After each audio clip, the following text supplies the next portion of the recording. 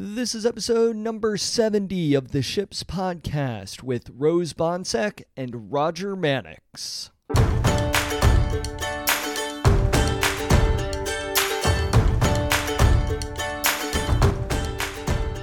Welcome to Ships. My name is Pat McAndrew and I am a professional actor, speaker, and coach. In every episode, we discuss a message related to the most important vessels in our lives.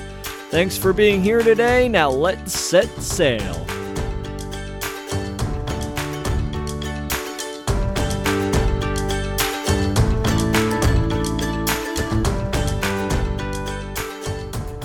Hello, everybody. Welcome to the Ships Podcast. Today, you are in for an incredible episode because we don't have one guest. Oh no. We have two guests for you joining us today on the show. We have Rose Bonsek and Roger Mannix.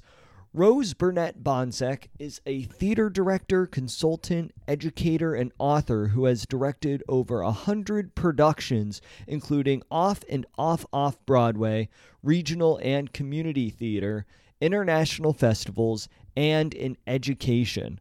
For the past 15 years, she has been the festival director of GI60, Gone in 60 Seconds, International 1-Minute Theater Festival, the U.S. edition, which is an international festival with 3 global locations in the U.S., U.K., and New Zealand. To date, Miss Bonsek and artistic director Steve Ansell from the UK have produced and directed over 2,000 one-minute plays by authors from around the world. Rose served as director of the BFA acting program at Brooklyn College, where she taught acting, improvisation, ensemble building, collaboration skills, and directing to undergraduate and graduate students for nearly 30 years. In 2018, she received the Excellence in Teaching Theater in Higher Education Award from the National Association for Theater in Higher Education. As a writer, she has co-authored Turn That Thing Off, Collaboration and Technology in 21st Century Actor Training with Roger Mannix, who is also joining us today, as well as their colleague David Stork. She has also written Ensemble Theater Making, A Practical Guide with David Stork, and 1-Minute Plays, A Practical Guide to Tiny Theater with Dave Ansell, all of which were published by Routledge Press. Currently, Rose is working as a consultant for companies and universities such as Atlantic Theater Company, Fordham University, CNY Arts, and Stable Cable Lab Company. She teaches private acting classes in Manhattan and is working on a new book with co-author Mike Flanagan called All the Classrooms a Stage for Rowman and Littlefield Publishers. Now, on to Roger Mannix, who earned his MFA in acting from Brooklyn College, where he remained for over 10 years, teaching acting and movement in the BFA acting program, as well as co-director of the Professional Actors NYC Showcase. He's worked professionally across the United States as an actor, director, producer, and educator. Roger taught at the Graduate School of Business at Stanford University for 6 years, and while there, he created a methodology to teach emotional intelligence using play-based learning. That methodology became Ludilo, a play-based learning company he co-founded that sparks innovation, strengthens culture, and fosters human connection. Ludilo was awarded a finalist by Fast Company as a world-changing idea in education. Roger was invited to Parsons School of Design at the New School to develop a course which uses play-based learning to stimulate design thinking across disciplines while fostering empathy, collaboration, and creativity. He continues to teach at Parsons, currently as a professor in the Global Executive Master of Science in Strategic Design and Management program. His course uses play as a leadership tool to support teams and projects. So we are in for an incredible episode with these two incredible people. Rose and Roger, as I had mentioned just previously, wrote the book, Turn That Thing Off. And this was an incredible book that really caught my attention because it's talking about the effects that technology is having on actor training today. So we talk a lot about that. We talk about the importance of ensemble-based training and also how a lot of students today simply do not know how to listen, and that technology companies are actually using brain hacking in order to have a control over the way in which we use technology. We also talk about how phones are robbing us of discomfort. Rose talks to us about the collaborative gene, and Roger goes into detail about how play teaches us what it means to be human. We talk about the power of play, how we learn better on our feet, and the importance of empathetic connection in today's day and age. Finally, we discuss how theater can make us feel less alone. So there is a lot of great information in this episode. Really excited to share this one with you. I don't want to give it all away. So without further ado, let me please introduce Rose Bonsack and Roger Mannix.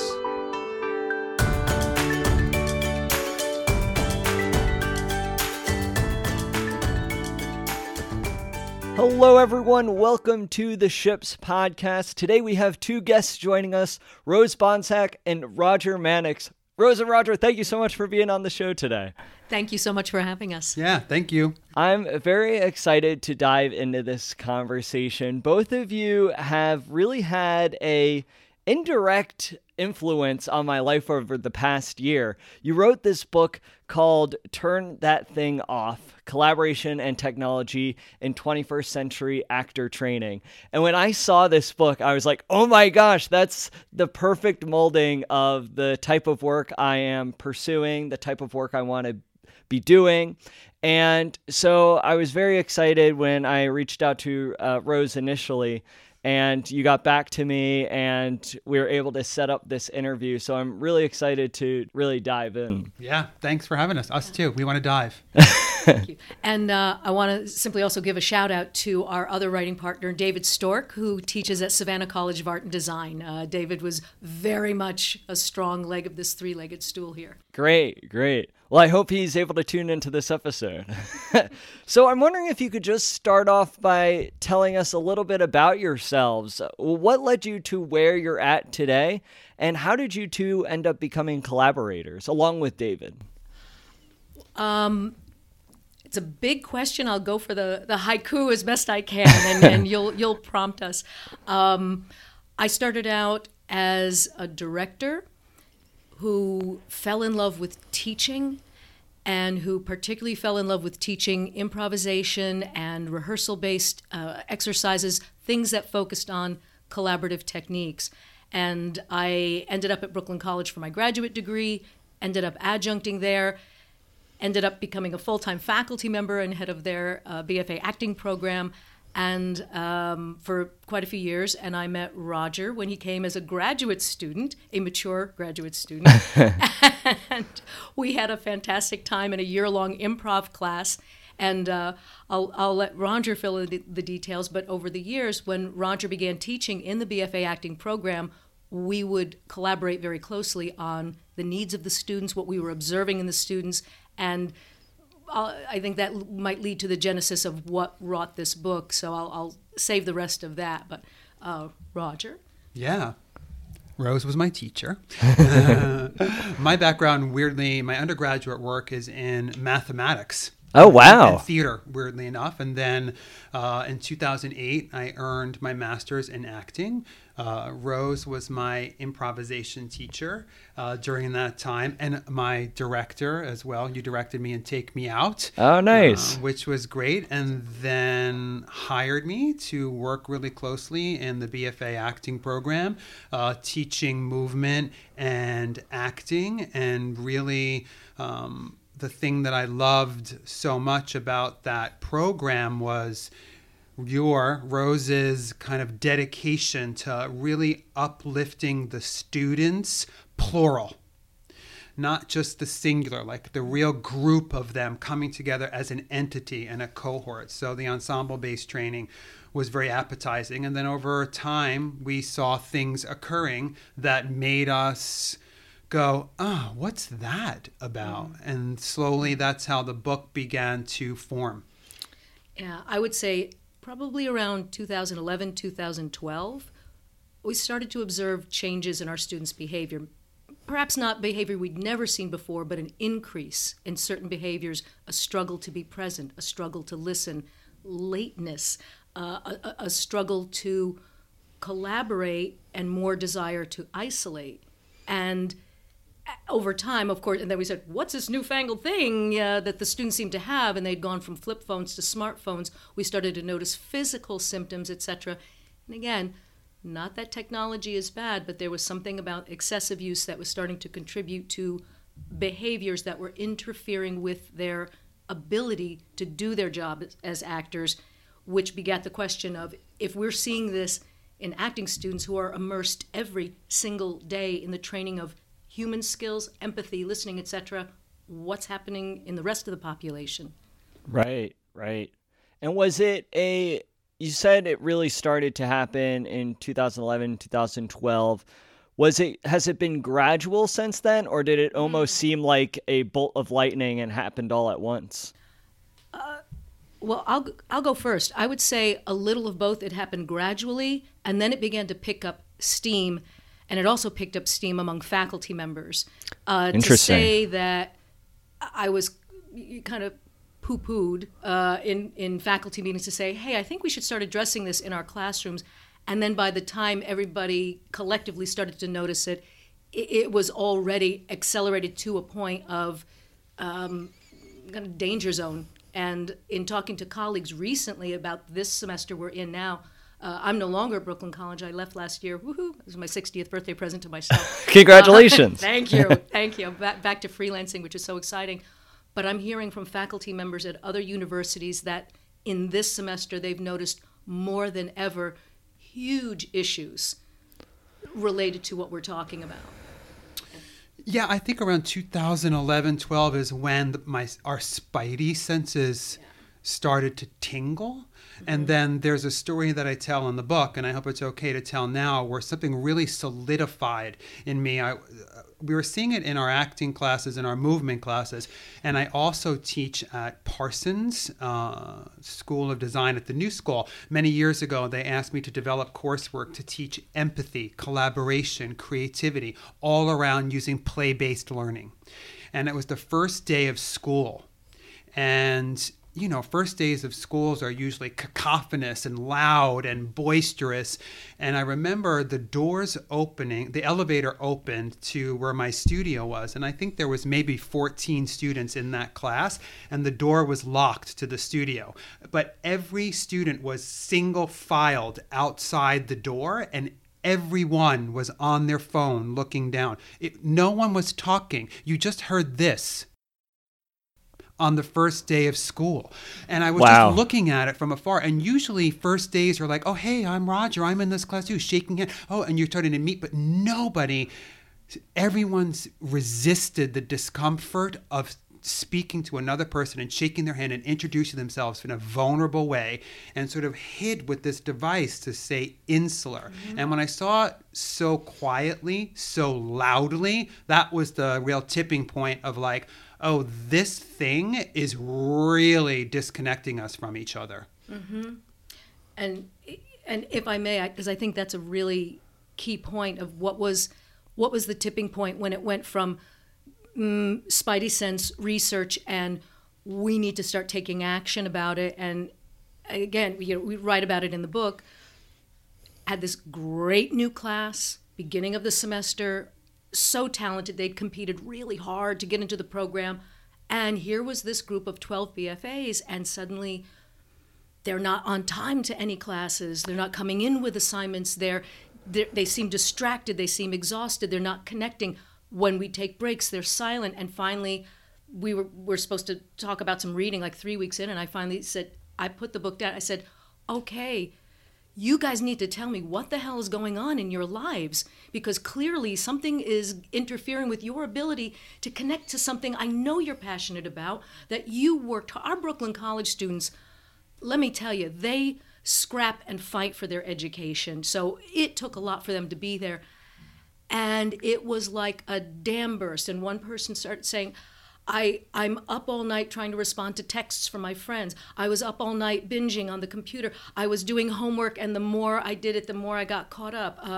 I'm social media. I felt like I was compelled, Instagram.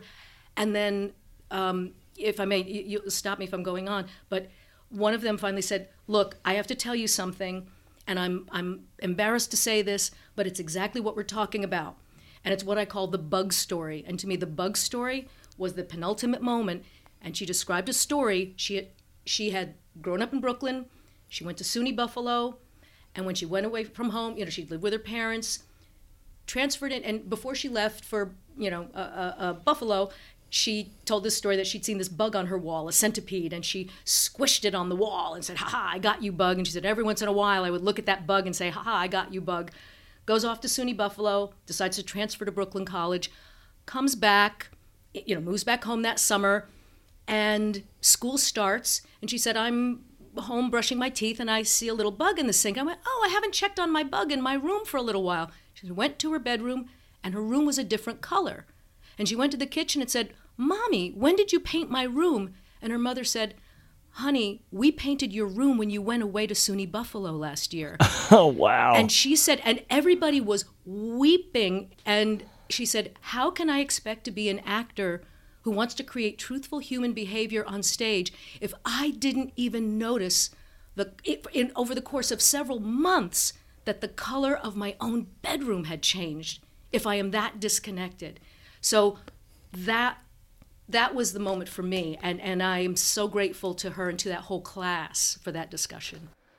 Yeah, how do you think it is that, because really these devices have had such an impact on our lives, and obviously there's some positives that come with that, but really the pull that it has had over us to pull away our focus, to distract us in our everyday lives, whether we're in an acting class or whether we're just going about our day or whether we're in conversation with somebody, it really is powerful, so powerful that it works on us I believe on like a subconscious level. We don't even realize it. And so in your experience teaching specifically acting, where it requires us to have deep listening and to really be present in that moment, when you're doing scene work or whether you're doing specific exercises, how did the detrimental effects of technology show up in those instances outside of people being on their phones before class or during breaks? Many ways. I'm thinking of two things. One, there's a study in the book where they bring strangers together and they say they're doing a controlled group, like two groups, A and B. And one group, they talk to each other and they exchange niceties and things about their lives. And there's a notebook on the table. And the other one is the same thing, but instead of a notebook, there's a smartphone. And then when they're done, they ask them questions like, how inclined would you be to get to know the other person more? How much more would you like to develop a relationship with them? And everyone that had the smartphone on the table felt less connected to the people than the people that had the notebook. So even the fact, and then they moved it with a different group in the periphery. So it was somewhere over there, kind of, that you could sort of see, but not really. And the same thing, they felt less connected and empathetic towards the people that they were with, even though their eye was picking it up very far away. So you're very right. It does happen on a subliminal, subconscious level. That's the insidiousness of the device. Yeah. The device isn't bad. It's actually helped us write the book. We were in different places around the world at different points. We needed to be connected with each other. It's a marvelous, incredible tool to bring people together. It simply needs to have a warning label on it, similar to alcohol and tobacco has, so we can get our use of it. I mean, I think that there's a statistic somewhere in this book, if I may open it up. Yes, please do. This was, this came out in 2018, so our research was right before that. 420 million people have internet addiction at this point when the book came out. So that's one thing. And the other thing is, I remember students doing a scene from Top Girls in my class. And this one student was just like, I had asked her to do something. She went back and she couldn't do it. And then she stopped and she said to me, I literally have no idea how to listen. Like, you just asked me to do something, and it's like I don't even know how to listen. I'm like, are you seeing what she's doing right in front of you and hearing her? And she's like, no. And I went, that's tragic. Wow. And I would also add, along with, the very a visceral relationship with the smartphone. When I would always have them check their phones in snap lock boxes and put the box out of sight, and you'd see the heads drifting toward the curtain where they knew the box was at times. But in their actual acting work, and particularly in improvisation class, because I think that's where anything is going to show up, an increase in a desire to control, like hug the ball, not pass the ball, because and how some of the students described it to me, they said, I'm so used to being able to control everything through this device, through this little universe I get to create, and they found it harder to give up control in an improv or a share in a choice. Once they got to the other side of it, they embraced it, but it was initially, I think, more fearful and more foreign. And the reality is, and this is something I'm finding now that I'm coaching and teaching privately and doing some consulting, we're seeing each successive generation of students coming in with less daily training in the social skills of empathy, listening, being present, give and take. And because they don't have that same kind of practice in everyday life that previous generations did, I don't feel as acting teachers we can assume any longer that we can simply come in with a methodology or an approach and say, here, learn this, without first addressing, where are your humanities skills at? Right, absolutely. And I think something that we don't realize too, or at least the everyday person doesn't realize, that I think you cover in some aspect in your book as well, is that I think the act of not listening, or the act of not being present, it becomes a habit, right? When we're always checking our phones and it's having this subconscious effect on us, it really becomes this habit so much that we don't even realize that that's what's happening. Unless it's like your student, Roger, where you're in the acting class and then she says, I don't know how to listen. And it's not until that sort of realization, when she's put in that moment, that it's really like, oh, wow, this smartphone, this social media, the internet, whatever it may be, has been having this effect on me. I didn't even realize it. And I think that's one of the scariest things about this. Yeah, sometimes I call it Jurassic Park, the phone, because I go, we're so concerned about whether or not we could. We didn't stop to think about whether or not we should. Yes. It's something really fast happened with it because it just came out. And, in the book, we write about people who are hired within these companies who are nicknamed brain hackers. They're neuroinformaticians, but that's their background. But the colloquial way to refer to them is they're called brain hackers. And their job is to keep you on the phone. It's to get you on the phone as much as possible. So certain apps monitor when you're on your phone. Certain apps have gotten busted for actually withholding likes. So, younger people and probably older people go back and they check their phone to see who likes their pictures. And if you see that no one likes your picture, what are you going to do? You're going to keep checking your phone until you see likes. And then they release a shitload of them at one time. And you get this dopamine hit. The dopamine is actually the searching, the looking. The opioid loop is the reward that happens. So it's very similar to gambling. And that's not only our opinion, that's like heavy research coming out of here that we put in the book that supports this. And one of our favorite metaphors in a book by Dr. Maurice Swingle, I don't know how to pronounce her last name, and she describes it as, imagine Christmas morning, and there's all these presents under the tree, and you watch a kid, they open a present. Well, if there's another unopened present, what do? Do they play with the toy they've just opened? No, they go to the next unopened package.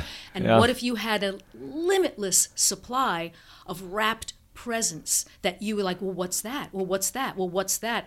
And how easily, and that's part of what gave me insight into why my students were saying they were up all night. They're suffering more from insomnia. They're getting caught up. That combined with what you were just saying, Roger, about the very design of the machines. Oh my gosh, that's so true. I didn't even think about it that way, but it really is this engineering, and Roger, what you were mentioning too about the brain hacking, that it the notifications are really like a wrapped present. I've never heard that comparison before, but that's absolutely true. And when you take a step back and analyze that, you could really see how it becomes this intoxicating cycle. Yeah, it's wild. I want to talk about something that you talk about early in your book. You discuss trigger warnings and how they are a result of a generation of students who don't have to suffer consequences, make regular eye contact, or feel necessary pain. And I'm wondering if we could dive into this a little bit, because I think that it's a really timely topic, these trigger warnings and people getting easily offended. And I think it does in some ways tie into what we are talking about with the phone's impact on our our neural brain chemistry. So with that said, I'm wondering if you could dive into why you went into that terrain at the beginning of your book. Yeah. First of all, trigger warnings, they're legitimate. So by no means are we up here saying, no, don't do that. That's not it. I think a couple of things come into play here. One, and if I may say this about Rose and hopefully myself, that finding a good acting teacher is like finding a good therapist. It's a fragile, fragile business, getting involved with the human heart. That's big stuff. It's not textbooks or calculus necessarily that we're studying. Like, people come with all kinds of stuff. So there's a legitimacy to trigger warning. And thank you for teaching me that so many years ago, Professor Bonsek. The thing about this is my view. So what the technology does is it robs us of discomfort. You have a feeling? Get on the phone.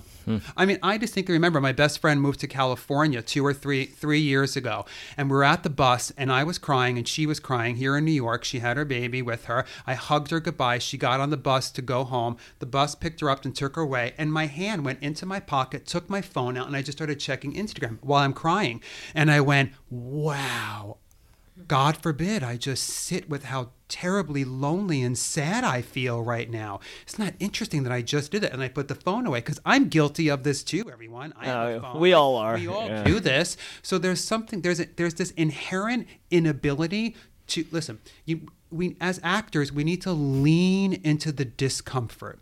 We need to search out those places that are painful. That's what drama is. I mean, we write about that, like in the book, like all great scripts are from that. So when we talk about this idea of trigger warnings that, I can't hear this, I can't be around this, I think that we need to just untangle what is that and what is a preconditioning before getting to the classroom of not wanting to be made uncomfortable. In any way. And drama is here to make you uncomfortable. That's what I have to say.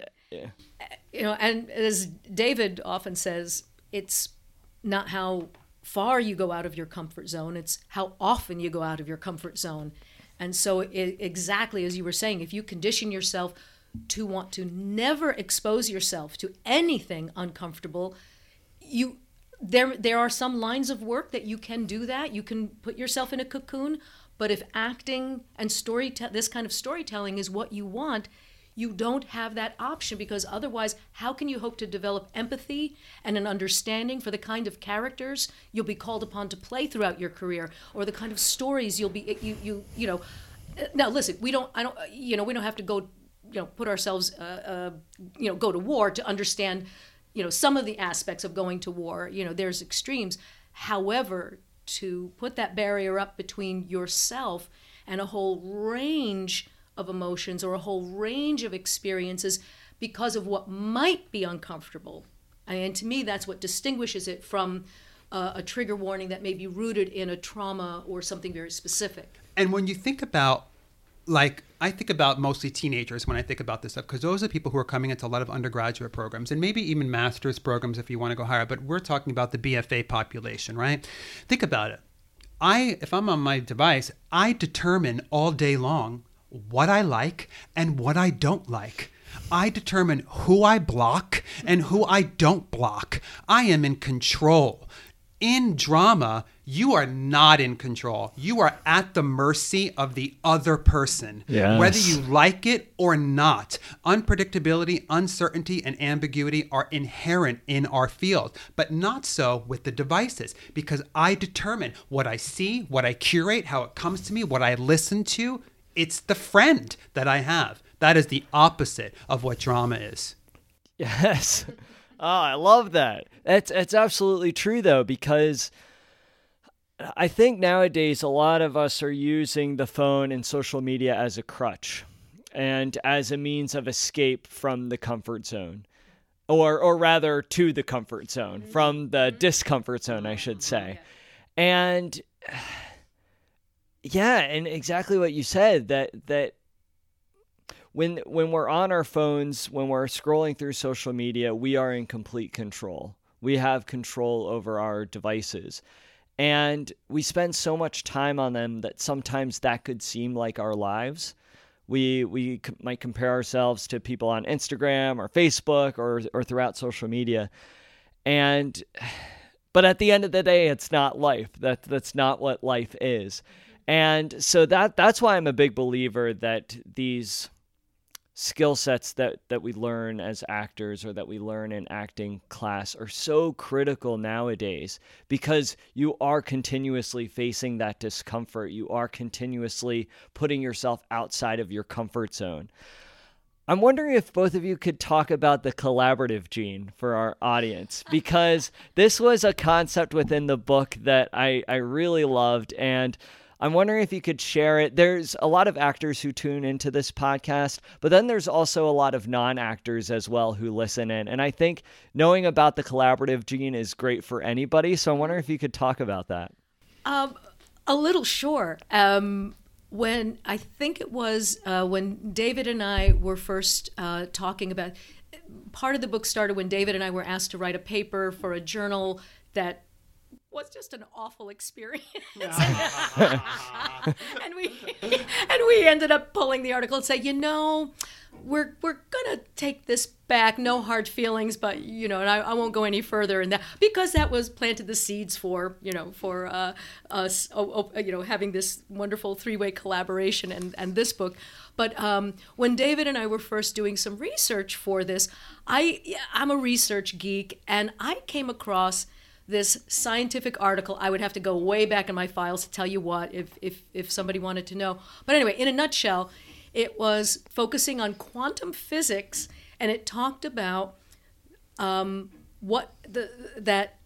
two molecules coming together, and that the matter that held the two molecules together, that was like invisible, was somehow as important as the molecules themselves, and that it was that thing in between that literally made the molecules collaborate to hold us together, to keep us from flying apart and becoming star stuff, as Neil deGrasse Tyson would say. And we fell in love with that idea. We said, because I think it becomes a bit of a cliche. We was like, we are hardwired to do this. And I was like, damn, we really are. There is scientific proof that the physics is saying that even our molecules are collaborating on this really most essential level. And that metaphor rang so true for all three of us. And then we said, so if that is what is so organic to who we are, then that made it even more striking when we were seeing changes in actors' behavior of an increase in a desire to isolate instead of collaborate. And that really struck us. So the collaborative gene, this book is still called The Collaborative Gene in all my files. It's that and this whole and this other highfalutin folder, which I titled Theater Saves Humanity, and that's where I put all the initial research. And a couple of years in, I looked at some of my colleagues. I was like, "It ain't so funny now, is it?" But having said that, we love that idea of the collaborative gene because I think it's something that goes to the essence of who we are, but also who we can eternally be, because it is who we are on a biological level. And that is one of the things that gives me great hope, but also great faith in our figuring this out together to be able to come back together as human beings. Amen, sister. Yes. I love that because you're absolutely right. There's this energy between people that exists. And I think sometimes it's very easy to ignore that. I think that it's easy to negate what's happening around us, especially in New York City. But there's still that energy there. I think that we are wired to collaborate. And every time I'm also a bit of an archaeology and anthropology geek, and I always put these sections in the book, and the publisher always says, "That's really nice, save that for another book," and takes it out. But if you think about when we moved from hunter-gatherer societies to more settled societies, who survived? The people who, the tribes that came together and collaborated on survival.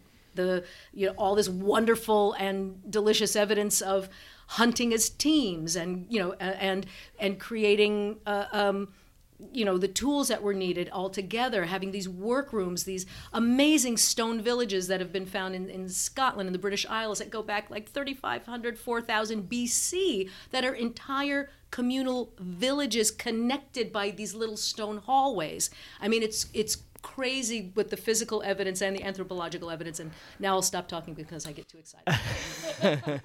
I know it's all really good stuff though. And I think to go off of that, it actually leads me very nicely to my next question.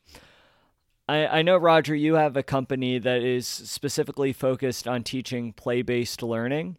And I think that play is such a strong element in theater and in acting, and I'm a true believer that it's essential for happiness as human beings.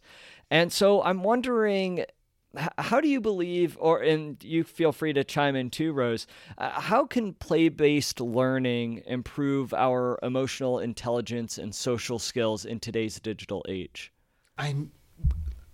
When we talk, so my company is called, so let me take a break here. So I believe that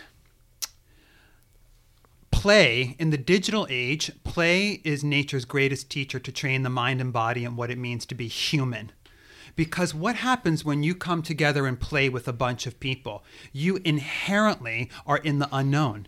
You don't know what's going to happen. That is by nature what happens with play. It is unpredictable, right? So then it's interesting for us to come together as people and explore the unpredictable together. And as actors, that's also what they're doing moment to moment. I have no idea what's going to happen next as well, too. And if you look, there's heaps of research that proves that recess time has steadily been declining in the United States. So now kids no longer have a chance to develop the social and emotional skills that play normally develops. So why have we stopped playing? I think that's true for adults because the brain neuroplasticity, every time you do the brain's ability to change and grow over time, every time you learn something new, the brain changes. Those things that you do more often, you get the neural pathway, it gets grooved more, you make the habit. Those things that you don't do more often, you just forget and the habit doesn't happen. Bringing people together to play develops empathy, creativity, resilience, spontaneity, persistence, kindness, compassion, communication.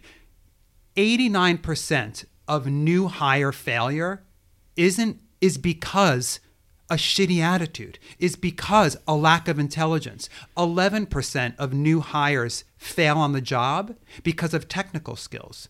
So okay, we're playing, but if you want to talk about the money behind it, you know how much money it costs to fire an employee and then onboard another employee? That can be 6 to 9 months of that employee's salary. And if it's an executive, it could be 2 years. So there's a real reason behind why we want to get people rooted in emotional intelligence, right? Rooted in these skills that can bring people together. And in 2008 or 9, when I started doing this, I had a friend who taught at Stanford, and I had just graduated grad school. The economy blew up. I was broke. I had no money with an MFA in acting. Good luck. And I called up a friend and I said, hey, I would love to, my friend taught at Stanford. And I said, I'd love to come out there and teach the development of emotional intelligence to your MBA candidates. And I want to use play to do it. And I did it for 6 years. I honed this methodology, and then it grew more. And then Parsons asked me to do this empathy thing. And then, I have this company called Ludolo. And ludo means play in Latin, and ludology is the study of games. So we put both of those words together. I like that. And we go into companies and we work with them in their diversity, equity, and inclusion offices, their innovation tanks, their sales and development tank, and we bring people together. And often people are surprised by the power of play because they've just stopped. But I always ask this, and I'll be quiet here. I've always asked this. Like, if you're in a room of people and I'm in a room of people, I say, raise your hands if you've never played. No one raises their hand. So it is the universal language. It's the language that we all know how to speak. We did play signals with each other when we were younger in order to know when to come forward, when not to go forward, when not to be with each other. But now we're not doing that. Now we're on our phones, playing with our phones all the time as well, too. Not the other person. And that's so well said. I would only add, back into the acting realm, this past October I taught a private class for 5 weeks, and we would always start with a half an hour of group play and group improv and group exercises. And at the end of that 5-week scene study class, I turned to the class and I said, so what do you feel? And they said, well, we would like to continue. I said, in what capacity would you like to continue? They said, we want to have classes that are completely dedicated to the group work, to the play, to the improv. They said, one, we don't, and these students range like 20s, 30s, 40s, all ages. They said, we don't get enough play time in our work, in our auditions. And they said, they expressed a feeling that acting in and of itself is becoming more and more isolating. They said, one person said, I can't remember the last time I auditioned in a room with human beings. Now I'm self-taping, so I'm feeling even more isolated and more disconnected from group collaboration. And I feel the difference. They said, even that half hour of work we were doing collaboratively for those 5 weeks, they said, I felt a difference in the work I would bring into an audition room or to a callback. And so, and it hadn't sunk into me how isolating the process of booking an acting job itself was becoming. Yeah, it is actually fascinating when you think about that. It's exactly what you said. It's becoming more and more isolating with self-tapes and I feel like if there was some sort of element, there have been a couple auditions that I've gone to personally where it has been more collaborative and it has been more play-oriented. Not many, maybe like 1 or 2. But what's amazing about that is that the actor feels like they could let loose a little bit more and therefore reveal more of who they are as a performer. And then that's only more beneficial for the director who's watching this. What if it's like a workshop audition or some sort of context like that? But you're right.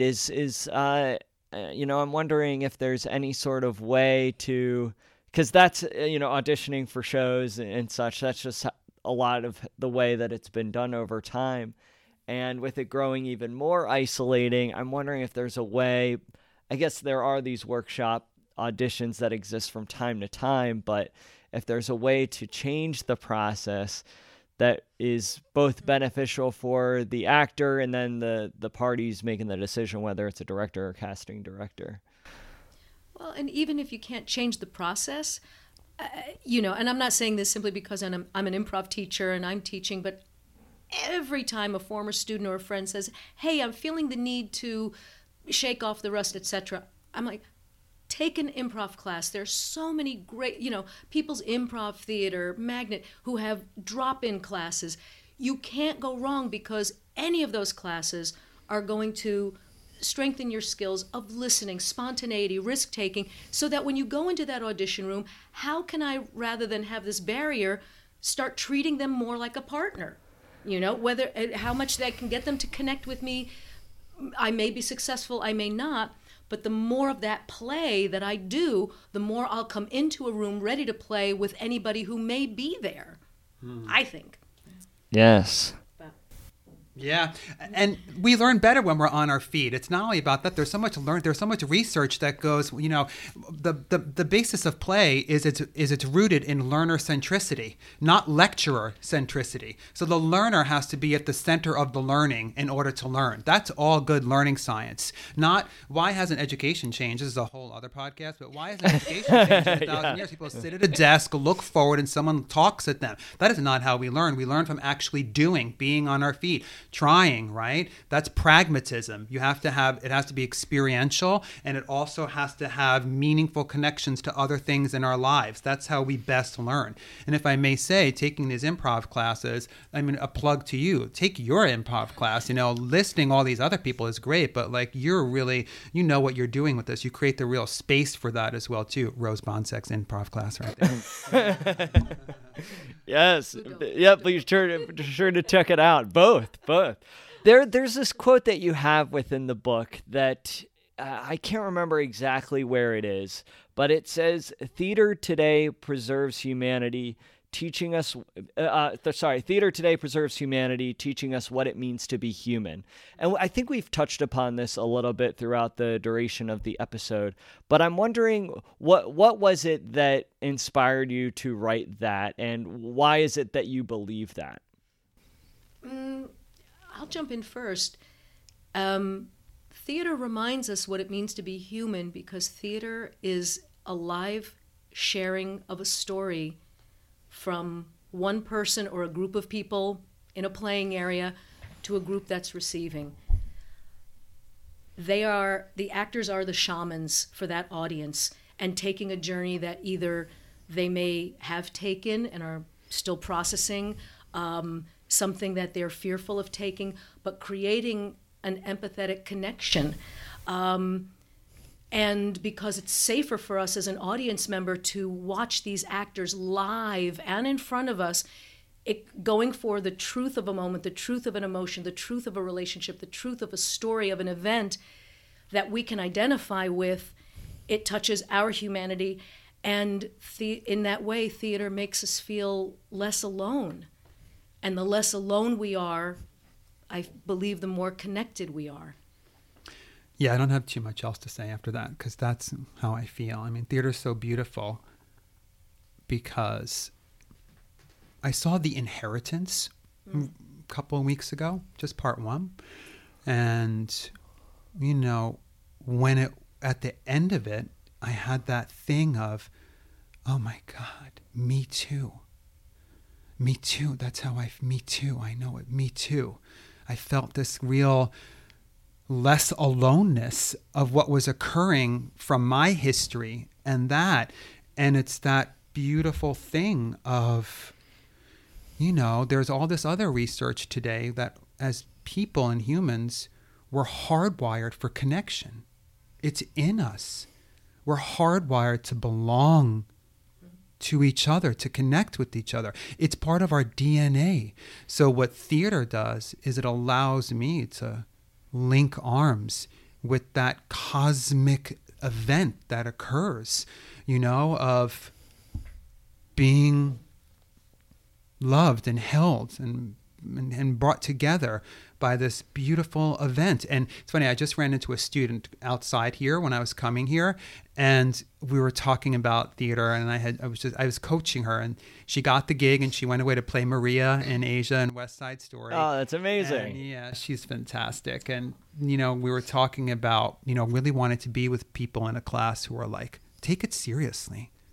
And I was like, I'm not going to get the quote right, but it's that quote that Goethe says where he says, I wish the stage were as narrow as a tightrope so that no incompetent would dare step upon it.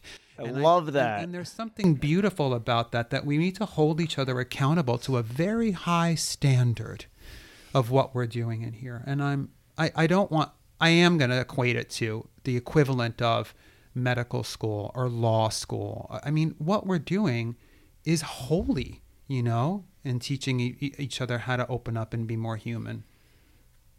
I couldn't agree more with that. You're absolutely right. We're dealing in this work with human beings and the souls of human beings. And I absolutely agree. There's this holiness to it that it can't be taken lightly. And I think that especially now where the world can seem so divided sometimes and we are very isolated, we're very into our own worlds, I think now more than ever, theater is of the utmost importance. And I think it's only going to become more important because technology is only going to continue to advance. So I feel like theater in some ways is this balance with technology. That technology, like we discussed earlier, I don't think it's inherently bad, but it's making sure that it doesn't overcome us and that we use it as a tool as opposed to using it as a vice or as our substitute for life. Absolutely. I mean, again, could be a whole other podcast, but it's a tool. It is a tool. There's a whole wing of anthropology called cyber anthropology. It's like, what are the tools? Technically, a knife is cyber. It's an extension of a claw. Well, what is the smartphone? What is the internet? It's an extension of the brain. Challenge gets in. What's happening to memory? What do we actually remember, and what do we think we remember? And in the last couple of years, one of the biggest notes I got from either student directors or colleagues who were directors was actors struggling with memorization, not coming in off book, or really struggling to get off book, or struggling with memorization techniques. And a lot of it is simply, say, hey, who won the Oscar last year? I don't know. Let's ask Roger. No one does that. It's like, oh, I'll find it. Oh, yeah, I know. Tap, tap, tap, here. And they hold up their smartphone. Well, I didn't know that. I was able to access it, but I give myself the impression that I've remembered that rather than accessing the memory. So, that cliche of use it or lose it, but memory and what's happening with the power and the potency of memory is a whole other thing we could talk about. Yeah. The most important factor in any long-term retention, learning, the most important factor in learning is something called retrieval practice. And it's about, I'm going to learn something today, and then in a couple of weeks, I'm going to revisit it, and I'm going to bring back what I learned, and then I'm going to implement it. And there's so much less of that occurring because there's nothing to retrieve when I'm simply just going to find out and have it given to me, which definitely affects learning and memorization as well, too. And I know, yeah, go ahead. And I would say that also goes into some of the challenges we were seeing with actors and their partners because of getting used to that process of things being given to me and I'm in control, being given to me when I want it, how I want it, in the way I want it to be. And we can't control the human like we can the device. And I think it's that practice of the retrieval through the device that's part of a contributing factor of that struggle that we saw sometimes. Yeah. And we've come, in the book we give, heaps of exercises and thoughts around, okay, everyone, well, now what do we do? Like, now that we know this is cooking, what do we do about it? And we come up with some solutions around that. And they're not like the be all and end all. We're open to hearing everyone's, but we don't want this to be, it was bleak at first because it was frightening what was occurring. And there was definitely some pushback along the way as well, too. We were called, I think one reviewer, what was that? We were, come with me here. Sorry. One reviewer, because we include a lot of quotes from our students, because we did like a 4-year exploration with students doing digital disconnects. It was not a graded assignment. It was, you need to learn about digital wellness, about awareness of your digital devices. And so they would have to do a weekly disconnect and then one 24-hour disconnect a month, and then write about the experience. And when I tell you, I read and went through and gave feedback on pretty much close to 500 papers. And one of the reviewers said, and we include a lot of quotes in the book, and he said, well, the student just wrote what we think they may have just written what the teachers wanted to hear. I'm like, oh, you should have seen these papers. You really should have seen them. And that's really not, I mean, I get it. I can understand why someone might assume that, but that was so not the case. And the students were so honest, from the ones who hated it initially, but the most common response was how terrified they were when the first couple times they tried it. They didn't even last an hour. Some students cried. Oh, a lot. Some students got on Wow. trains, went home to their parents' house who lived nearby. Some students said they had panic attacks, anxiety attacks, all from not being on their device when they tried to do it for that very first long period Wow. of time. It was just to generate an awareness. And there were a couple of students that had a lot of contempt prior to investigation. Not many, but some that were like, I don't know, what does this have to do with, I'm in a BFA acting program, you're forcing me not to be on my phone? And all of them came to the other side of like, well, I had no idea. I was so disconnected from myself and the people around me because I'm on this thing all of the time.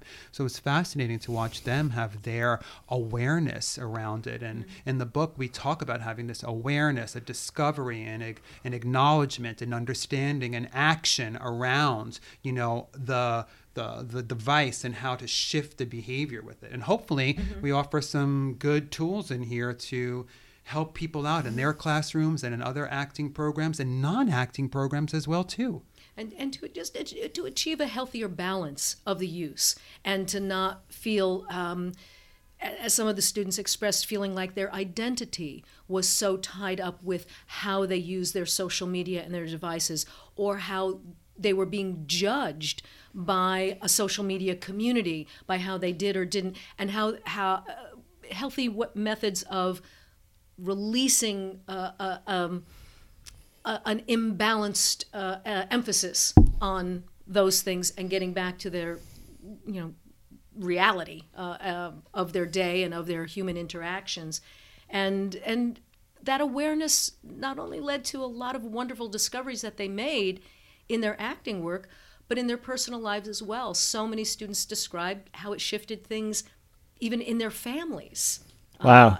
Which was really, again, we had no idea. We said, let's just see what we find. All we know is we want to try to draw their awareness to their use. What is it, if you are using this device excessively, which was a majority at the time, what is that displacing in your life that is important to you, that is vital to your goals, that is vital to your humanity? And everyone knows that, God forbid we're bored today. Right, God right. forbid we just are bored. Oh my gosh. I mean, I said this to Rose last night. I was walking on the subway station platform and just saw, everyone's head down on their phone. And then I just counted, and then I had to just stop counting because everyone's on the phone. I thought, what did we do before we had phones? Did we daydream? Did we think about the husband we should divorce, or the husband or the boyfriend we should marry? Did we think about our moms? What did we do? Did we daydream? What did we do? And now we're just preoccupied all of the time. And a really important non-cognitive skill is boredom, is the ability to stay with seemingly boring tasks and to train ourselves in that. So there's this lack of daydreaming, I think, that's occurring in people as a result of us. And we're so tired. Our brains are so tired from going. They're not meant. Our brains aren't meant to be putting that kind of output out all of the time, So I think it goes back to what you just said, that it's really about a balance, right? How do we start to have wellness around our digital use? And I would add to that too, that awareness, it doesn't begin and end with how much or how little am I using my device.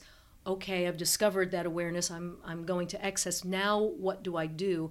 And again, not to belabor it, but we go into a lot of recommendations in the book, things that you can not only do in your classroom, but things that you can do in your daily life. Like, how do I allow myself to sit in a moment of boredom, to sit in that moment of the unknown? How can I bring myself out back into nature and natural elements, and what can that do to me? How can I practice skills of observation and listening when I'm by myself to start to redirect some of those things? I want to be mindful about, and I don't think anyone said this word yet as well too, so I want to be really, I did, when I talked about internet addiction with over 420 million people at the time. Mm-hmm. I want to be really mindful about that, because we never brought up that word with our students in the beginning. We never said, you better be careful because you're getting addicted to your phone. Or did you ever stop to think you were addicted to the phone? That's not our place to actually talk about addiction like that. What we wanted to do was give them an arena to just look at their use. And it was the students who used that word. A lot.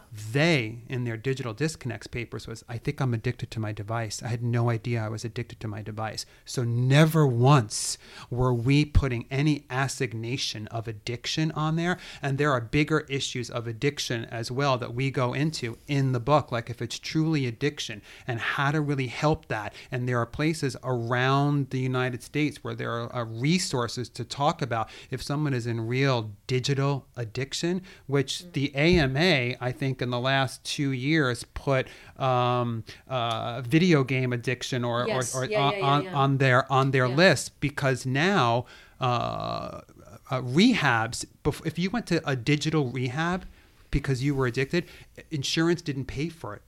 But now the AMA hasn't cited it as a legitimate illness. So now insurance companies can pay for it because it's a real thing. People addicted to their technology. Wow.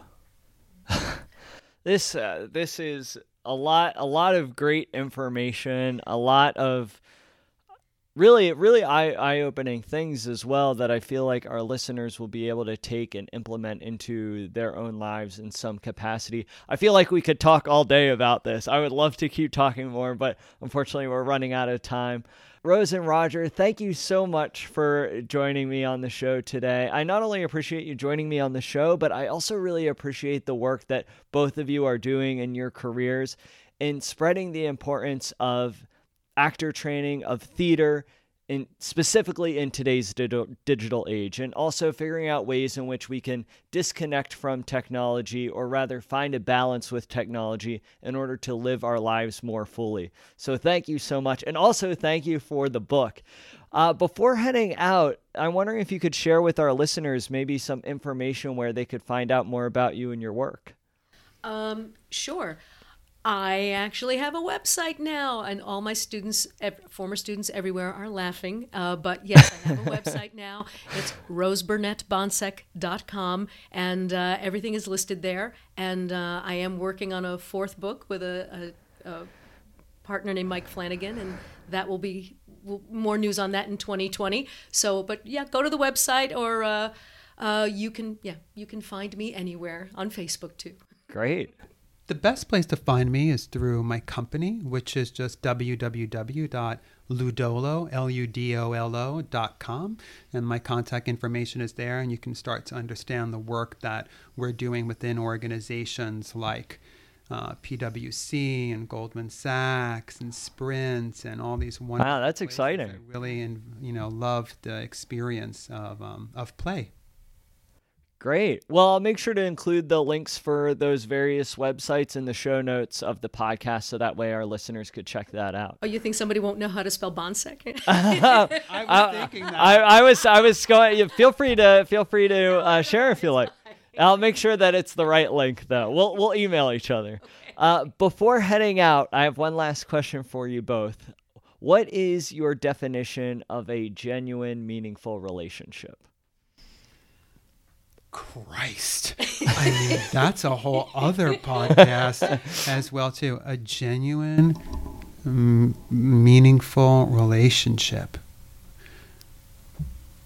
Reciprocity, connection, support, equal, looking out for one another.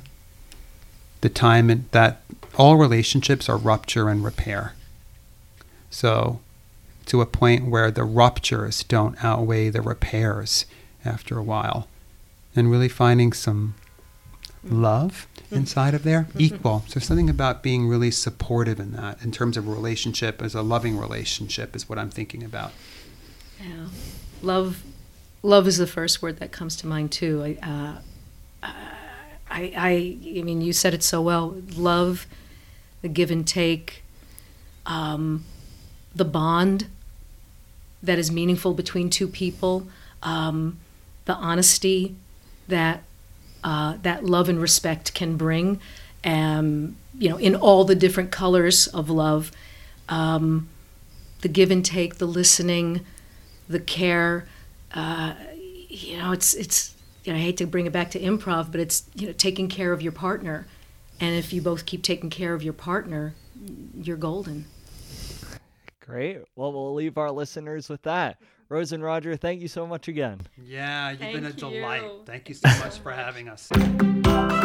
Rose Bonsek and Roger Mannix, everyone. Wow, this has been an incredible episode. We got really real at a lot of points, and I hope that Rose and Roger were speaking to you. I hope that what they were saying you are able to take and implement into your own lives. While a lot of what we are talking about applied to actors and actor training, it is not just limited to that. If you are in your life and you are looking for more awareness, more presence, and deeper, more meaningful connections and relationships with those in your personal lives or professional lives, definitely check out Rose and Roger's book and also take into account what they talked about in this episode.